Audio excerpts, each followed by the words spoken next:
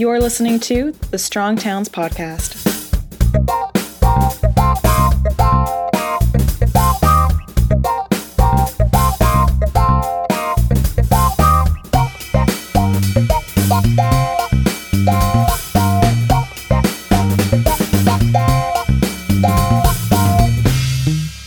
Hey, everybody, this is Chuck Marone. Welcome back to the Strong Towns Podcast.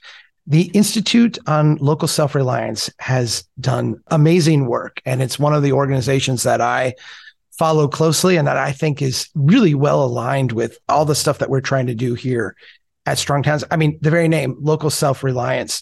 They have a new report out called The Dollar Store Invasion, and one of the authors of that report is Stacy Mitchell. She's the co-executive director of the Institute of Local Self-Reliance. She's been on the podcast before. You probably heard her. Stacy, welcome back to the Strong Towns Podcast. It's so great to be here. I am a huge fan of Strong Towns and always so happy to have a chance to talk with you and the whole Strong Towns network. Well, likewise, the work that you do is absolutely astounding and very vital. This part of the dollar store conversation is really an interesting one. I think in terms of setting the scene, maybe we can just talk about how the dollar stores came into existence and how they have become so dominant. And let me read a brief bit from the beginning of your report. You said in 2021, so very recently, half of the new stores that opened in the US were chain dollar stores. That is an astounding stat. You then have this one, Dollar Store and Dollar Tree, which is a part of the Family Dollar system. They together operate more than 34,000 stores. That is more than McDonald's, Starbucks, Target, and Walmart combined. We think of all of those as being ubiquitous in and of themselves. Add them together, that's how many dollar stores we have, more than that. How did this happen? How did this come about? It is really astonishing. There are two chains, so there's Dollar General and then there's Dollar Tree, which owns Family Dollar. So there are three brands, two chains. They were around prior to the financial crisis, but after the financial crisis, it was like they got on steroids and they just started exploding all over the place. For the young folks, we're talking 2008, right? Right. That financial crisis. Right, exactly. So right around 2010, 2011, they really start to take off. And, there's a couple of things that are sort of worth pointing out. One is that these two chains, they plan to open a lot more stores. They say that they see opportunities for 16,000 more locations. And just to kind of like put that in context, because I run into a lot of people who say, oh, well, yeah, we've already got dollar stores, like the problem's already here. And I think people really need to reckon with how many more they want to build. And there's differences across states. And so in Minnesota, for example, there are about 360 dollar store chains right now. If they just built as many stores per capita as they currently have in Georgia, they would add over 500 new dollar stores to the state of Minnesota. And if they then build 300 new stores in every state, which they say they can do, now we're talking about quadrupling the number of dollar stores in Minnesota. So just to give a sense of there are a ton of these stores, but there are a lot more in the pipeline. And that's what we really had to keep an eye on. It's amazing to me because I live in a smaller town. I live in a city of about 14,000. We have four of them. There's a little town next to us that is actually just part of unincorporated territory. It was where a center of a section was before and could have had a school and could have had all that, but the train went here instead of there. So now it's just a collection of, there's a couple bars and some self-storage. I went by there the other day. I haven't been up there for a while. They have a dollar store. It is astounding to me that not every small town, but almost every small town now in Minnesota that has any kind of agglomeration of, more than 1,000 people is being served by a dollar store. If we went back, I'm not that old, but if we went back 20 years, 25 years, these places all had small grocery stores. They weren't great places necessarily. They were there. They existed.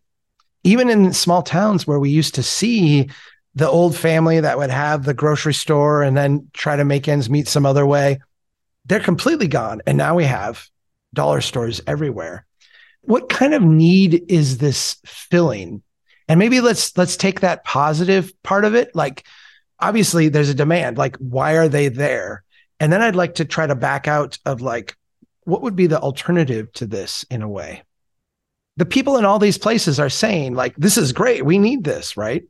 Yeah. I mean, I think, on the one hand, dollar stores sometimes fill a legitimate need where there is an absence of retail. And to some degree, dollar stores, I think we can understand as a byproduct of the dominance of Walmart. That Walmart spread across the land and opened these giant super centers in suburbs and in relatively large towns. And then in the process, wiped out a lot of retail in smaller communities and in urban neighborhoods and so on, and left these gaps. To some degree, dollar stores have filled those gaps. But I also just want to step back from the idea that we have a lot of these stores because of demand. I actually think that's a myth. Strong Towns is so good at busting myths. And I think that there are a lot of myths about the dollar chains. So one of the things that we have seen over and over and over again is, yes, you can definitely find examples where there was really an absence of retail and people will say, a dollar chain is better than nothing in terms of having some level of retail. That does happen. But there are far more examples of dollar chains coming in, building a store across the street from a good local grocery store and driving that store out of business.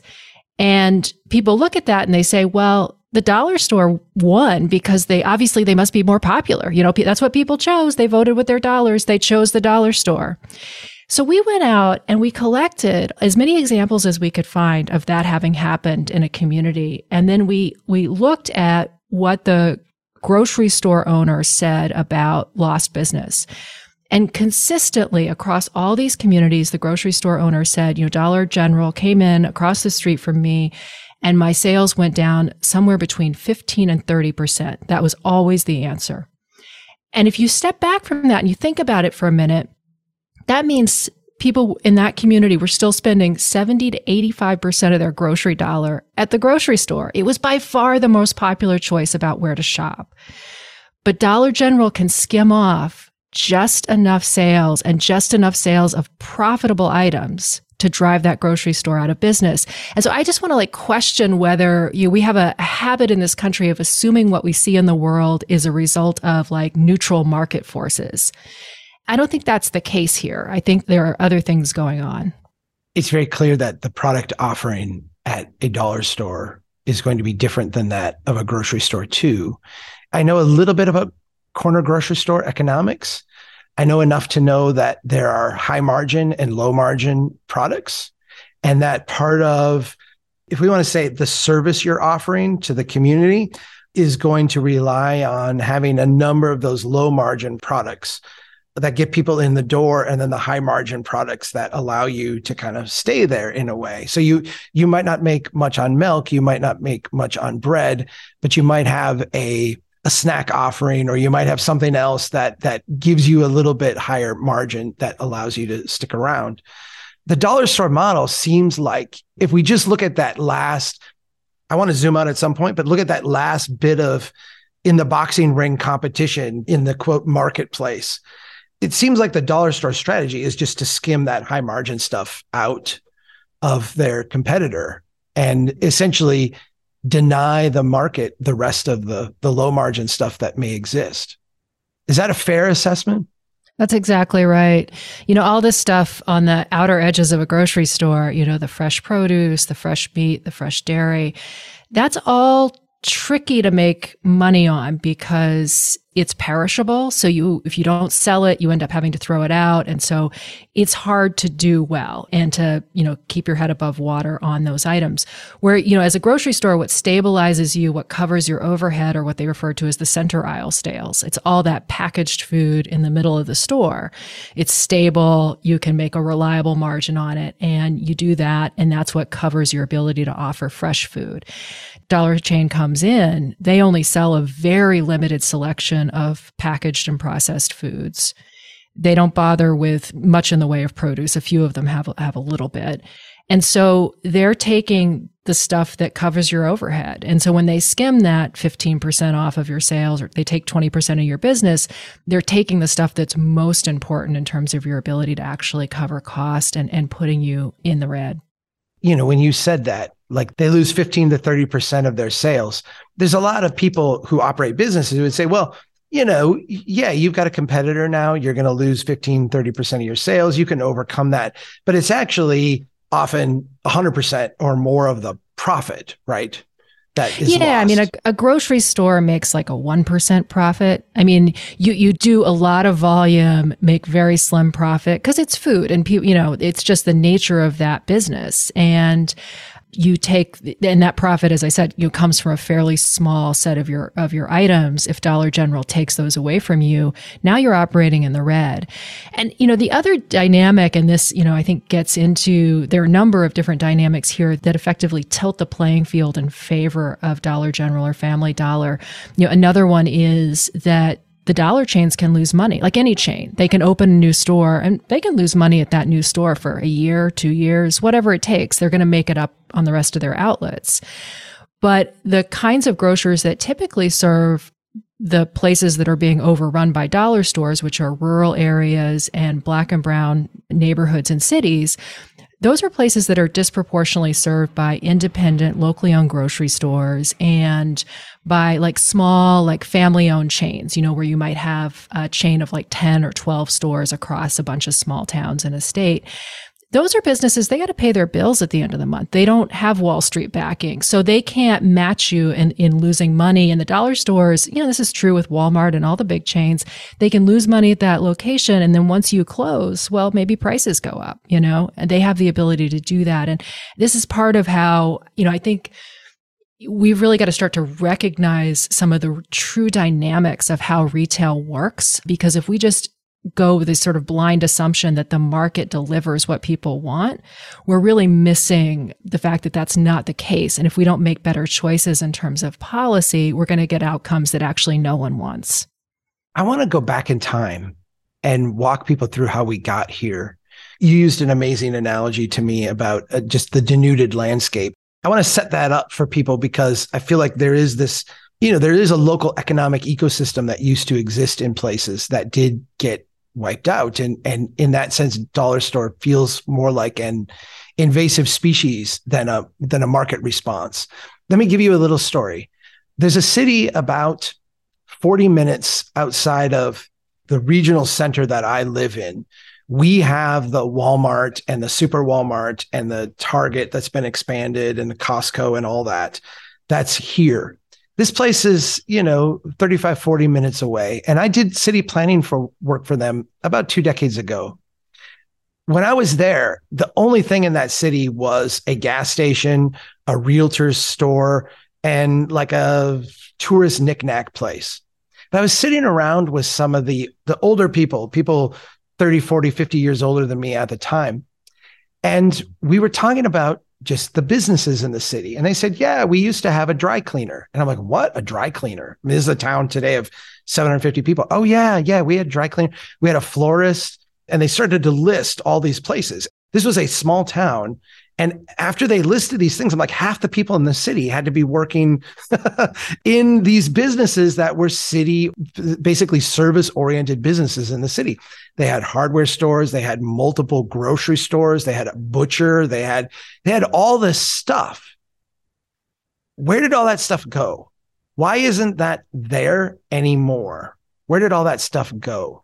Well, that's a great story and really does illustrate how much we've lost. There are multiple reasons why all that went away. One of the biggest answers has to do with the rise of big box retailers and their relationships to roads and large roads. So it used to be that proximity mattered in retail. And we also had it's worth saying we had a society where we encourage people to go to start businesses. Like it was something that decades ago, you would think about, when I grow up, maybe I'll be a doctor, or I'll do this, or I'll do that. Maybe I'll own a hardware store. That's hasn't been on people's minds or radar as something they could do for a long, long time. So, we had a bunch of policies in place through much of the 20th century where we checked the power of big retailers. We had, in some cases, smarter land use and road policy, not always, and then, starting sort of around the 70s, 80s, we began to let go of a lot of that. We got rid of the antitrust laws that kept a level playing field, or we didn't get rid of them. We stopped enforcing them, I should say. And you had companies like Walmart that came along and really took advantage of those things. And Walmart came along and built these enormous supercenters, and a lot of them, often in fairly rural regions. Those stores have a kind of gravitational pull, and that's especially true when you combine them with big high-speed road networks. Because suddenly people are now in their cars, commuting someplace for work, and the pull of going to a Home Depot or going to a Walmart is pretty great out there on that sort of highway network. As opposed to a more community-oriented life and approach to planning where walking to the corner to go to a local hardware store heading downtown was the thing that you tended to default to. So Walmart, just to play out what happened, as Walmart grew massively with supercenters, and became the most dominant grocer in the country, Walmart captures $1 out of every $4 we spend on groceries. They opened up stores in relatively large towns and in the suburbs. So to just take an example, like Tulsa, Oklahoma, Walmart came in and built in the 1990s and 2000s lots and lots of stores that kind of ring the city in the suburbs and in the outer edges of Tulsa. And those stores exert this gravitational pull where they basically killed off a lot of the healthy retail ecology, like not only locally owned grocery stores, but all kinds of small local businesses that had been in the neighborhoods and throughout the city. And they left a lot of those landscapes just devoid. It was like they just sort of erased much of that ecology, and into that denuded landscape, the dollar chains just unrolled like an invasive species. It was like Walmart kind of opened the way, like destroyed all the ecology for them and left these big gaps in the landscape that the dollar stores invaded into. Because Walmart ultimately, in the end of the day, they know they can scoop up all those grocery dollars without actually locating stores. And they don't really want to locate stores in, say, low-income neighborhoods or in very small towns. They're happy to be, down the road a ways where they can still dominate and run that small town's businesses out. I was in Memphis, Tennessee, and I'm pretty sure it was Target. It might have been Walmart. We were at the Target that had been closed, and you could see, like in the distance, the Target that had been opened to replace the one that had been closed. There's a cycle that we see in traditional neighborhoods where that ecology of corner stores and, neighborhood centers and all that was wiped out. South Memphis is a really good example of this. It's a very hard neighborhood, very struggling neighborhood. But if you get into it, there's all kinds of existing businesses that 20, 30 years ago, 40 years ago would have been there and were a real part of that stepping stone of the neighborhood, right? Like I'm going to be the local realtor. I'm going to be like part of the cornerstone bedrock of the finance of this neighborhood. And those places were wiped out when that Target, that Walmart opened up next door. But that denuding of that landscape kind of induces Target then to, in a sense, move on. It feels a lot like slash and burn agriculture in a way. Yeah. Is that a fair analogy? Absolutely. You build a monocrop. The other angle on this is that, this sort of monocrops are risky. You're dependent now on Target being in your community. Well, what if they up and decide to close a store? And we've seen Walmart, in fact, do this all over the country where, they had a whole bunch of sort of small format stores that they just up and closed and left all these small communities they'd come into, open these stores, run everybody else out of business. And then Walmart's like, this isn't that profitable and we're going to get out of here, And it's very similar. I think the whole ecology metaphor is the right one because it's, nature knows that diversity is the key to resilience in a diverse ecosystem, you'll see all these different species that fill all the different niches. And what we have instead got are, these dominant species like Walmart that exerts this huge influence on the whole landscape, but in fact doesn't fill all the niches. That, like Walmart is a big reason we have food deserts. Those two things really go hand in hand. And so, you have this monocrop, and then now you're dependent on Walmart, and now you're being overrun by dollar chains because this ecosystem has been so weakened that it doesn't really have any defenses anymore. And that's the situation that we now find ourselves in. There's two subsidies that seem to be working invisibly often for people, the consumers of this stuff, people who show up at Walmart and who show up at the dollar stores and will say things like, this is a market choice, or this is happening in the market. Can we dig a little bit deeper into the one you already mentioned, which is the Wall Street subsidy? It's a very strange thing that we would find ourselves in an age when companies would lose money for decades, and that somehow that would be good for investors, or a good investment strategy, or a strategy, in a zero interest rate environment or what have you, that could linger on for a long time. Can you talk a little bit about that Wall Street subsidy and how we've kind of rewarded the scaling of big players in our system? That's right. We have all these examples now where a company's stock price will soar because they're aggressively taking market share. It doesn't matter if what they're doing is, whether it's a quality product or service, whether they're actually making a margin, a profit on it. They are rewarded heavily by the stock market simply for massive growth in market share. Amazon is maybe the most famous example of this because, Amazon lost billions and billions of dollars for years. I mean, they just lost so much money. And their stock price absolutely soared. And, and of course, it's not just that your stock price, that now you have access to debt, capital, like all this stuff to fund your expansion as a result of your stock valuation, what investors think you're going to do in the future. And they lost all that money in order to absolutely take over first the book sector and then, a whole bunch of other industries as well. Well, when your stock price goes up, you can issue new shares at this much higher price, and then have all this cash that you can go out and continue to accelerate this. So it does provide this liquidity for them. And then, yes, it is much easier for them to borrow at very, very low rates competitively than it is for the local entrepreneur to go to their local bank and try to get a loan, right? That's absolutely right. We've basically taken like our collective capital, as it were, because, we're all sort of part of this inadvertently through, like, if you have a retirement, 401k, that type of thing. I mean, obviously wealthy people are much more a part of this, but nevertheless, we have taken our collective capital and channeled it in this particular direction. We've channeled, for example, it in the direction of Dollar General having tons of cash to open thousands of new stores. Meanwhile, you have local entrepreneurs who are smart and have a great plan to build a business in a community who, for the life of them, cannot get a bank loan because we have just starved the other part of our capital system, eliminated all of these community banks, and made it really impossible for, the kinds of businesses that we really should want to grow to be able to do that. We see Dollar General, we see these dollars, we see Walmart, we see all these places. When they're in that expansion phase, even when they're losing money, their stock price goes up and it kind of accelerates their ability to expand. This is the part that I find the most insidious. You started this by saying, and I can't remember what the number was, 16,000 new dollar stores. Just making that announcement will actually almost make it like a self-fulfilling prophecy, right? Yeah, that's absolutely right. I mean, this is exactly what Wall Street wants to see. It's predatory.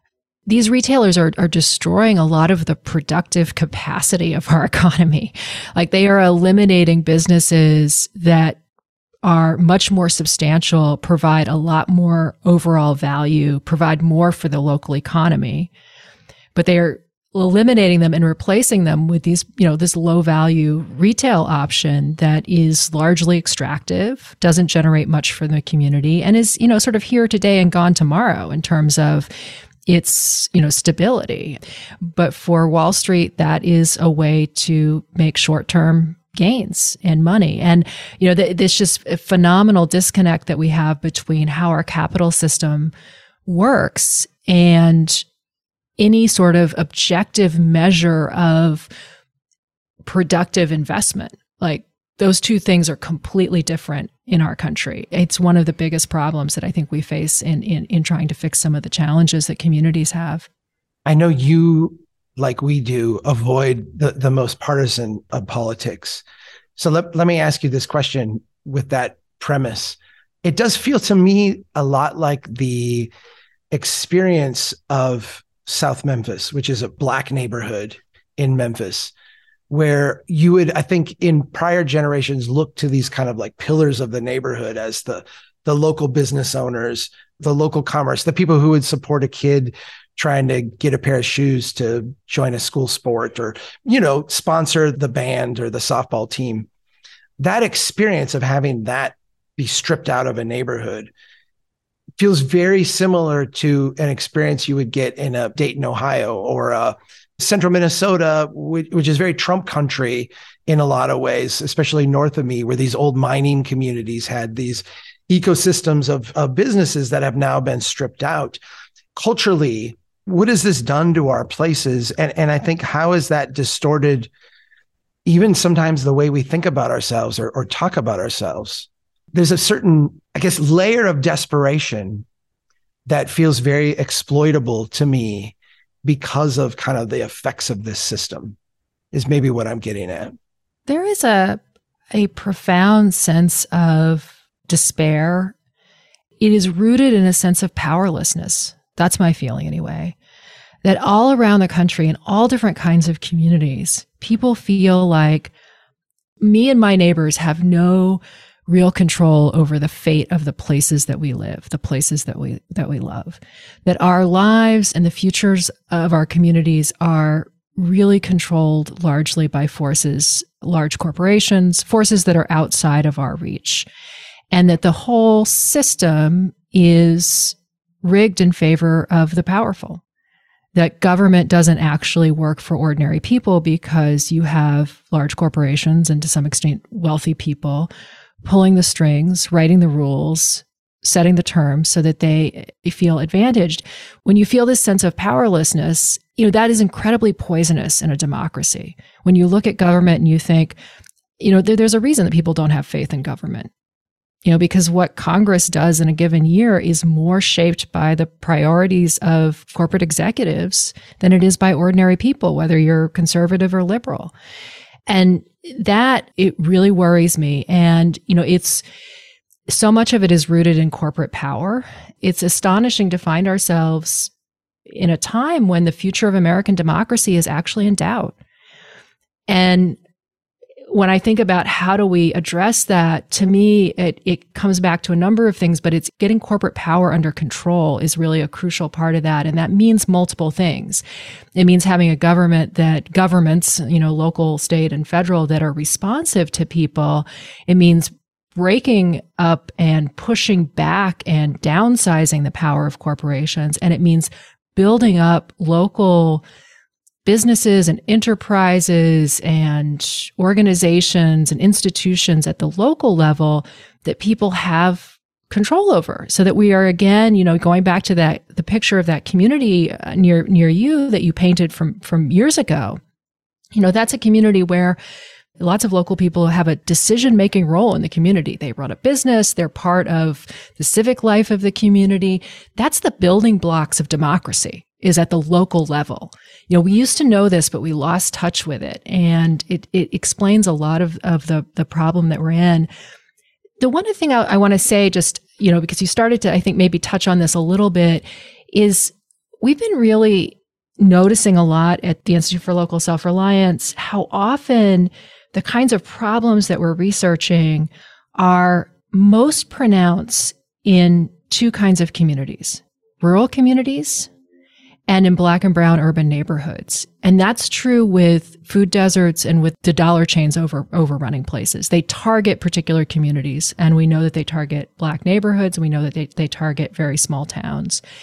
And those are the places where we've got not only food deserts, but banking deserts, hospital deserts, pharmacy deserts, all of these broadband deserts, all of these missing essential services. And it's interesting because it's a mix of blue and red places. And it seems to me there's something incredibly powerful about recognizing those shared commonalities and having a conversation about, well, how do we begin to change this? And that's some of what we've been doing with the dollar store work. So my colleague, Kennedy Smith, has been working with community leaders, grassroots folks, citizens all across the country. There have now been over 70 places that have blocked dollar stores, more than 50 that have passed laws limiting the expansion of dollar stores. And many of those places are also working to develop local grocery stores and other kinds of businesses. It's a really interesting mix of places, and it's very interesting to bring all those folks together for a conversation about what is happening. Well, it feels to me like those are the marketing brochure places, the places that we point to as being the ones we are serving, but the policies don't often align with that, right? And I think this is where your work and our work, I think, intersect so well, because the idea of self-reliance is the very basis of what you're doing. And it was the initial inquiry into, a lot of the work that we're doing too. Why are we building things that we can't afford to sustain? What is going on here? What are the forces? Let's talk a little bit about what local governments can do. But I think maybe as a bridge to that, I mentioned two subsidies.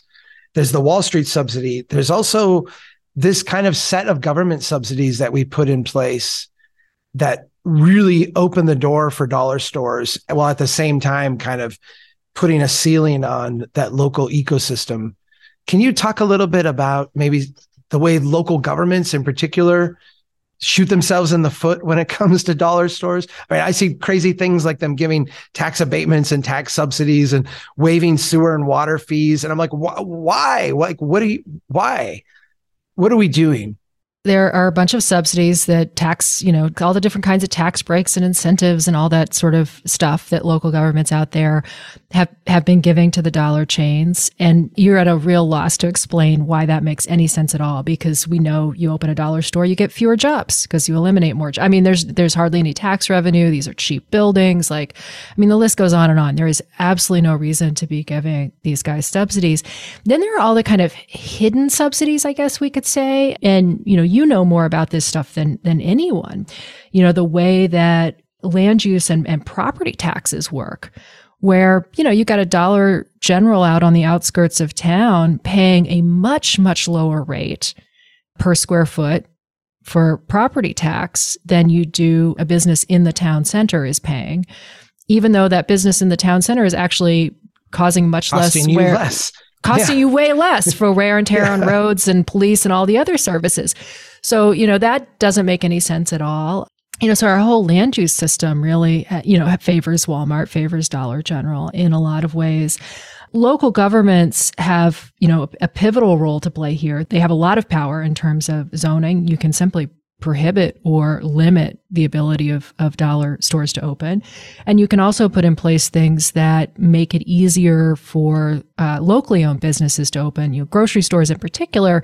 But, as my colleague Kennedy reminds me, I tend to focus on grocery stores because it's a great way to help people see this story of what's happening. But the dollar chains, of course, are killing off lots of other kinds of local businesses. And so this isn't just about grocery. Talk about those steps to prohibit and limit, because I think a lot of times it takes speaking them for people to think them possible. There's a whole toolbox of things that cities can do. We often have that in a separate compartment that we open in case of emergency or won't touch. I feel like it's time to speak some of those things. So what would be some of the things? Yeah. So one of the most common things that communities have done is adopt what are known as dispersal ordinances. These are measures that say a new dollar store can't open if it's within 2 miles, say, of an existing dollar store. That's a way of saying, look, having one in our town is okay, or in our neighborhood, having a couple is okay. But beyond that, no more, because we know that these stores use a kind of blanket strategy. You can also simply ban them. There's one community that we know of, Stonecrest, Georgia, that has just simply banned dollar stores. There's a legal definition that they have of, sort of small format. I forget exactly how it's worded. Stores, they said, we're not going to have that type of use in our community. That's not what we want. So that's an option as well. You can certainly think about things like, it's important to go back to your comprehensive plan. Does your comprehensive plan really lay out the kind of vision that you want for your community? You can look at things like not zoning land on the outskirts of town or along all the major roads coming in and out. Don't zone it for retail. Like, those are maybe not places to have retail. It's pretty simple. Keep your retail in your neighborhood business districts, in your downtown, in the places where you actually want it to go. So there's a rich toolbox out there. And I should say that we, alongside the report that you mentioned that we published a month or so ago, the dollar store invasion, we published a couple of resource guides alongside that. And so we published a strategy guide if you're a community worried about dollar stores or facing a dollar store proposal. That's a step-by-step guide to blocking a particular proposal. And more importantly, we urge you to get ahead of it, pass the laws now, put the measures in place now, because as I said at the top, there are a lot more of these stores coming, and you can certainly fight them off, and lots of communities have done that and won. But rather than get into that fight in the first place, better to change your laws now so that you're protected. Let's get proactive then. There's a denuded landscape that this invasive species has now come in and tried to exploit because it's just a wide open area. If we can keep them out, how do we cultivate a replacement for that? Because in a food desert, you need food. In a pharmacy desert, you need pharmacies. How do we start to reestablish a real economic ecosystem in places that have been denuded like this? It's going to take a few different things. And I will point out that there are success stories that are happening. So we first got involved in this issue in 2018, working with a city councilor Vanessa Hall Harper, who represents North Tulsa, the northern part of Tulsa, which is the community that was victimized by that horrible race riot as they say, in the 1920s, hundreds of people killed, predominantly Black neighborhood. It was known as Black Wall Street, and all of those businesses were burned and destroyed back in the 20s.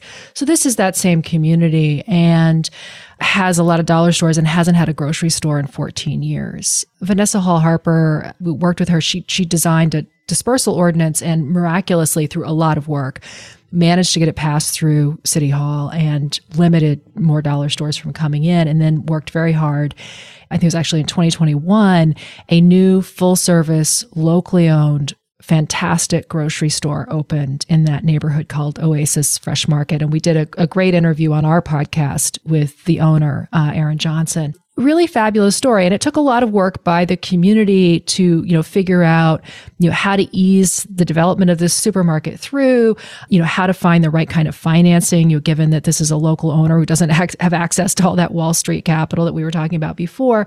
So it did take a lot of work. We've also seen in Birmingham, another place that a few years ago limited dollar stores, neighborhood that hadn't had a grocery store in a long time, now just had a new grocery store open this year, part of a small kind of family-owned chain, I believe, if I have that right. So it can happen. The kinds of things that we think are most important to get right policy-wise, I think the two biggest ones at the federal level, and this is important to bring in, one is that we haven't enforced important parts of our antitrust laws in a long time. And we have a law in the books that we stopped enforcing in the 1980s. And it is probably the single most significant reason that Walmart exploded and took over the economy. It's a major reason that the dollar chains have grown. It's a major reason for the growth of big retail chains in general. That's a law that was passed in the 1930s. And it said, if you're a big retailer, you can't use your market power as a major buyer of goods to pressure suppliers into giving you a discount while raising prices to your smaller competitors. So basically, like Walmart, you can get a legitimate volume discount because you're buying in bulk, but you can't just say, hey, General Mills, PepsiCo, you're going to give me way better pricing than my smaller competitors. And hey, I'm 20% of your business. So if you don't do what I want, you're going to be screwed. Like every supplier in that position is like, okay, Walmart wants it. We got to give it to them. And if we are then losing money on Walmart, well, we'll just make it up by charging the independent businesses more. That's what's been going on for 40 years. And the dollar chains do it too. In fact, in the industry, it's often referred to as the dollar channel. So the dollar channel gets all these special prices, special package sizes, and all of this stuff from suppliers that an independent grocer, even if they bought in the same volume, cannot get. Just that is off limits to them. And the result is that they're often paying more for goods than Dollar General is selling it on their shelves. That's, really works against competition. And there is now a growing discussion, and we're really trying to push this for reviving enforcement of that law. We stopped enforcing it in the 80s. It's been 40 years. And we need to bring it back. We need to say it's a level playing field, that if the independent grocer, they got to have access to the same prices to be able to really compete. Remind me of the name of that law. You told it to me once before and I can't remember. It's called the Robinson-Patman Act. That's right. Yep. Robinson-Patman Act. It was set aside on this theory that, big retailers being able to squeeze suppliers would benefit consumers. And they were like, well, screw it. We don't care about the local businesses. So let's just let the big retailers do this and it'll be great for consumers. Well, lo and behold, it's been exactly the opposite, all these years later, because what happened when they stopped enforcing it is you had obviously these big retail chains amassed a lot of power. And then the suppliers, the Procter and Gamble's of the world, they merged to try to beef up because they were like, hey, Walmart's huge. We got to be bigger too, right? To try to push back. They have to compete just on volume. Right. And we don't, we don't want to get killed at the negotiating table. So we got to bulk up too. So now you have so much consolidation among these suppliers that they don't have enough competition that, as we've been seeing over the last couple of years, they've just jacked up grocery prices, made record profits. And, you're shopping in the store, you don't have any options left because it's all, all those brands that you see on the supermarket shelves, they're owned by just a handful of conglomerates. So however you measure the loss of the failure to enforce this law, whether you're looking at independent businesses or what's happening at, on main streets, or you're looking at what is happening to consumers, any way you cut it, this has been a total mistake to stop enforcing it. So now it's the Federal Trade Commission that's in charge of enforcing this law. And we've got the new set of commissioners that have come in the last few years have taken a fresh look and are now saying, hey, actually, maybe we need to start enforcing that again. And I think that would be a huge change for all of the kinds of issues, that we're working on around retail.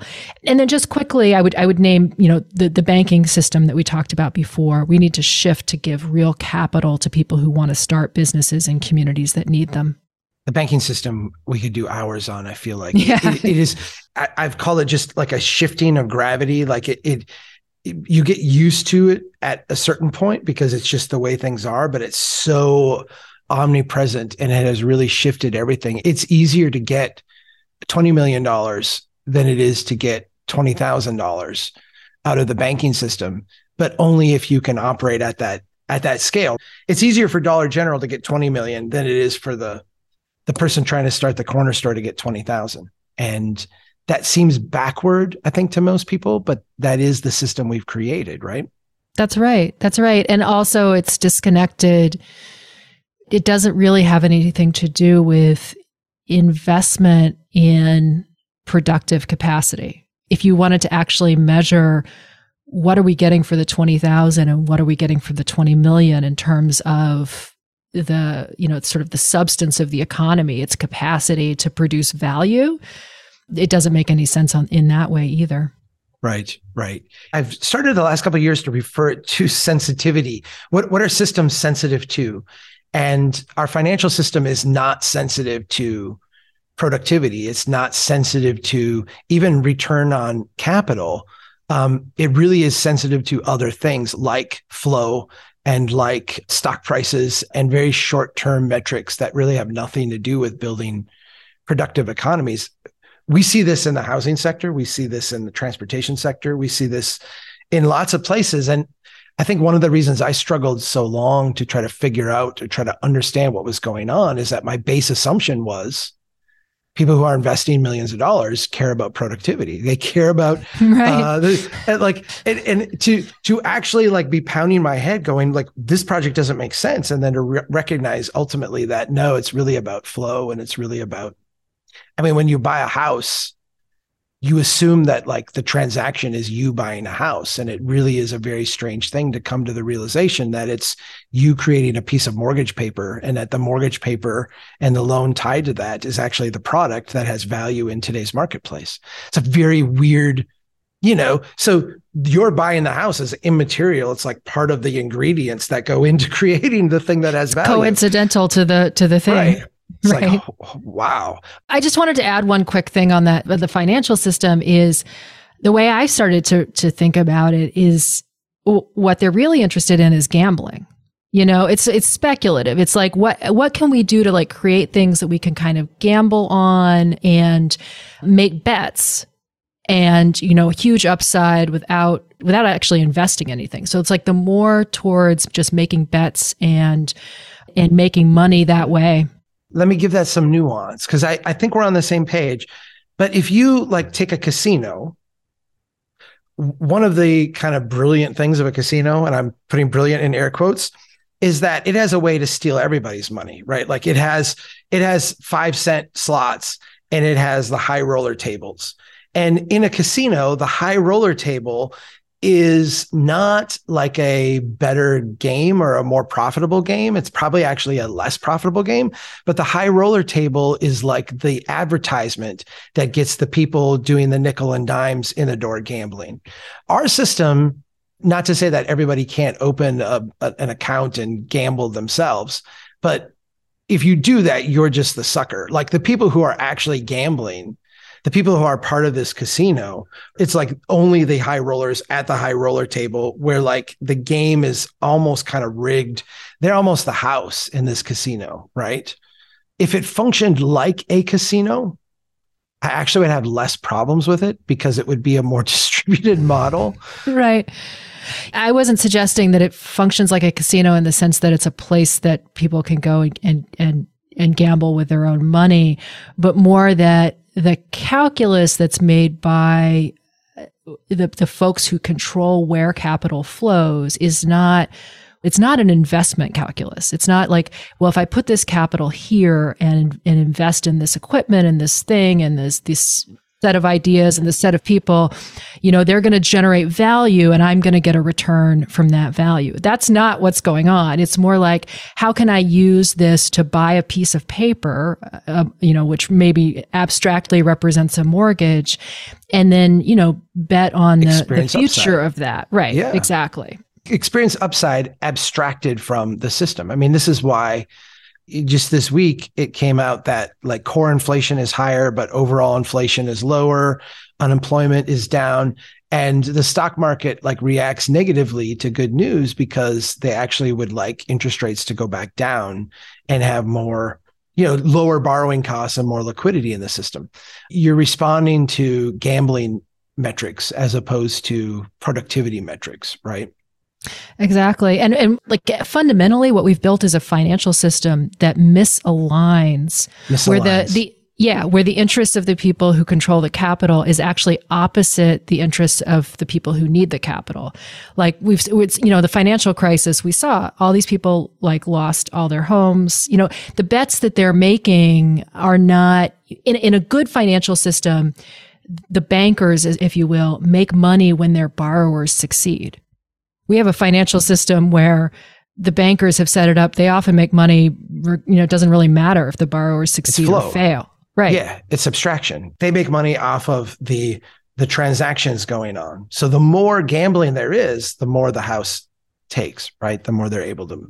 That is the part that I feel like you and I have both wrestled with because it is the water we swim in today. And the question that I've always struggled with is how do we emerge some kind of local self-reliance, local resilience, economic ecosystems that are locally responsive out of this broader flow that is really designed to be the exact opposite. And it's it's very hard. It's very, very hard. I almost feel like the task we have is to protect local communities from the insanity around it. But when you protect them too much in the housing market, I'll often say, well, we should have locally responsive housing markets. Everyone goes, yay, I want that. And I'm like, well, yeah, that would mean that your house is worth half as much as it is today because it responds to the local market. Like, oh, no, I don't want that. So there is this kind of seductiveness of the efficiency narrative. Dollar stores, it's that way because it's efficient and they've got efficient allocation of capital and, low prices, and it's great for consumers. And all of those things can be true in a narrow range while the broader ecosystem is being denuded and destroyed. And I feel like that's the narrative that your report tells. That's the narrative that I hear from you. And to me, that's the thing that I feel like people need to be tuned into, right? That's right. And for us, a really key part of the strategy moving forward is to encourage communities, as you said, to protect themselves. Like there is a lot of authority and tools that people have at the local level to do that. But it is also crucial, especially for people who are engaged in that work locally, to put some of their time into the federal stuff. If we can reinvigorate enforcement of the Robinson-Patman Act, if we can address some of the problems in our system, it is going to make a lot of the local efforts that we're all engaged in right now, they're uphill fights. We are working against gravity. And if we could shift some or all of those larger structures, they would become downhill fights, if you will. We would be working with gravity to rebuild local businesses, to rebuild that ecology. And I worry that if we only do the local stuff, as absolutely pivotal as that is, and it's in our backyard and it's within our reach, and yes, we should do it. But we also need to spend some percentage of our energy pushing for these federal changes in order to succeed. That is Stacy Mitchell. She's with the Institute of Local Self-Reliance. Stacy, I know people can follow your work at ilsr.org. You all have a session coming up here on this very report. I think it's May 23rd. If people want to get registered for that, if they want to follow your work, how would people get in touch with you? Is it through the website? Is that the best place? Yeah, it's the best place. The event we have coming up is a virtual event on May 23rd. If you go to the homepage, you'll see it right there. It's called Fixing the Food Gap. Really great lineup of speakers, so definitely check that out. And you can also go to our staff page, find my email address, find Kennedy Smith's email address. If you're dealing with a dollar store issue in your community, she'd love to help you figure that out. So doing some of the most important work today in this whole country. So thank you for taking the time, Stacy. Thanks for all that you do and all that your team does. It's really inspiring. I encourage people to go check it out. Thanks, Chuck. I again, just really love Strong Towns and am so appreciative of all that you do, and just really appreciate the chance to talk with you today. All right. Thanks, friend. And thanks, everybody, for listening. Keep doing what you can to build a strong town. Take care, everybody.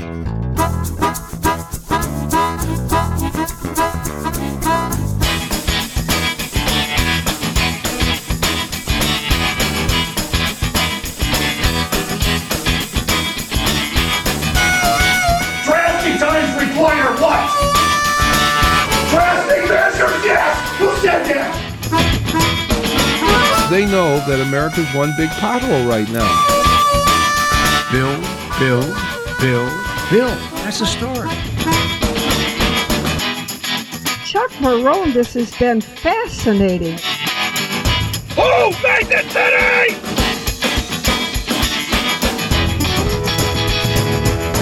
I like you. I like your vision of the world. The United Nations Earth Summit, Agenda 21. Yeah.